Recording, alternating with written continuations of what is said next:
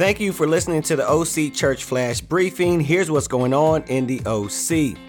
Midweeks this week, our campus ministry will be at the Lounsbury's at 7:30 p.m.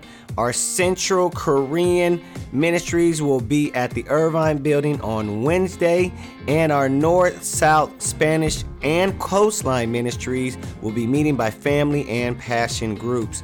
This weekend, our campus ministry will have a vision night at 7:30 p.m. at Cal State Fullerton. Sunday, we have 5 worship services taking place all across OC, and they all start at 10 a.m. Here's the breakdown. In North OC and our Spanish ministries, we will be meeting at the Garden Grove building.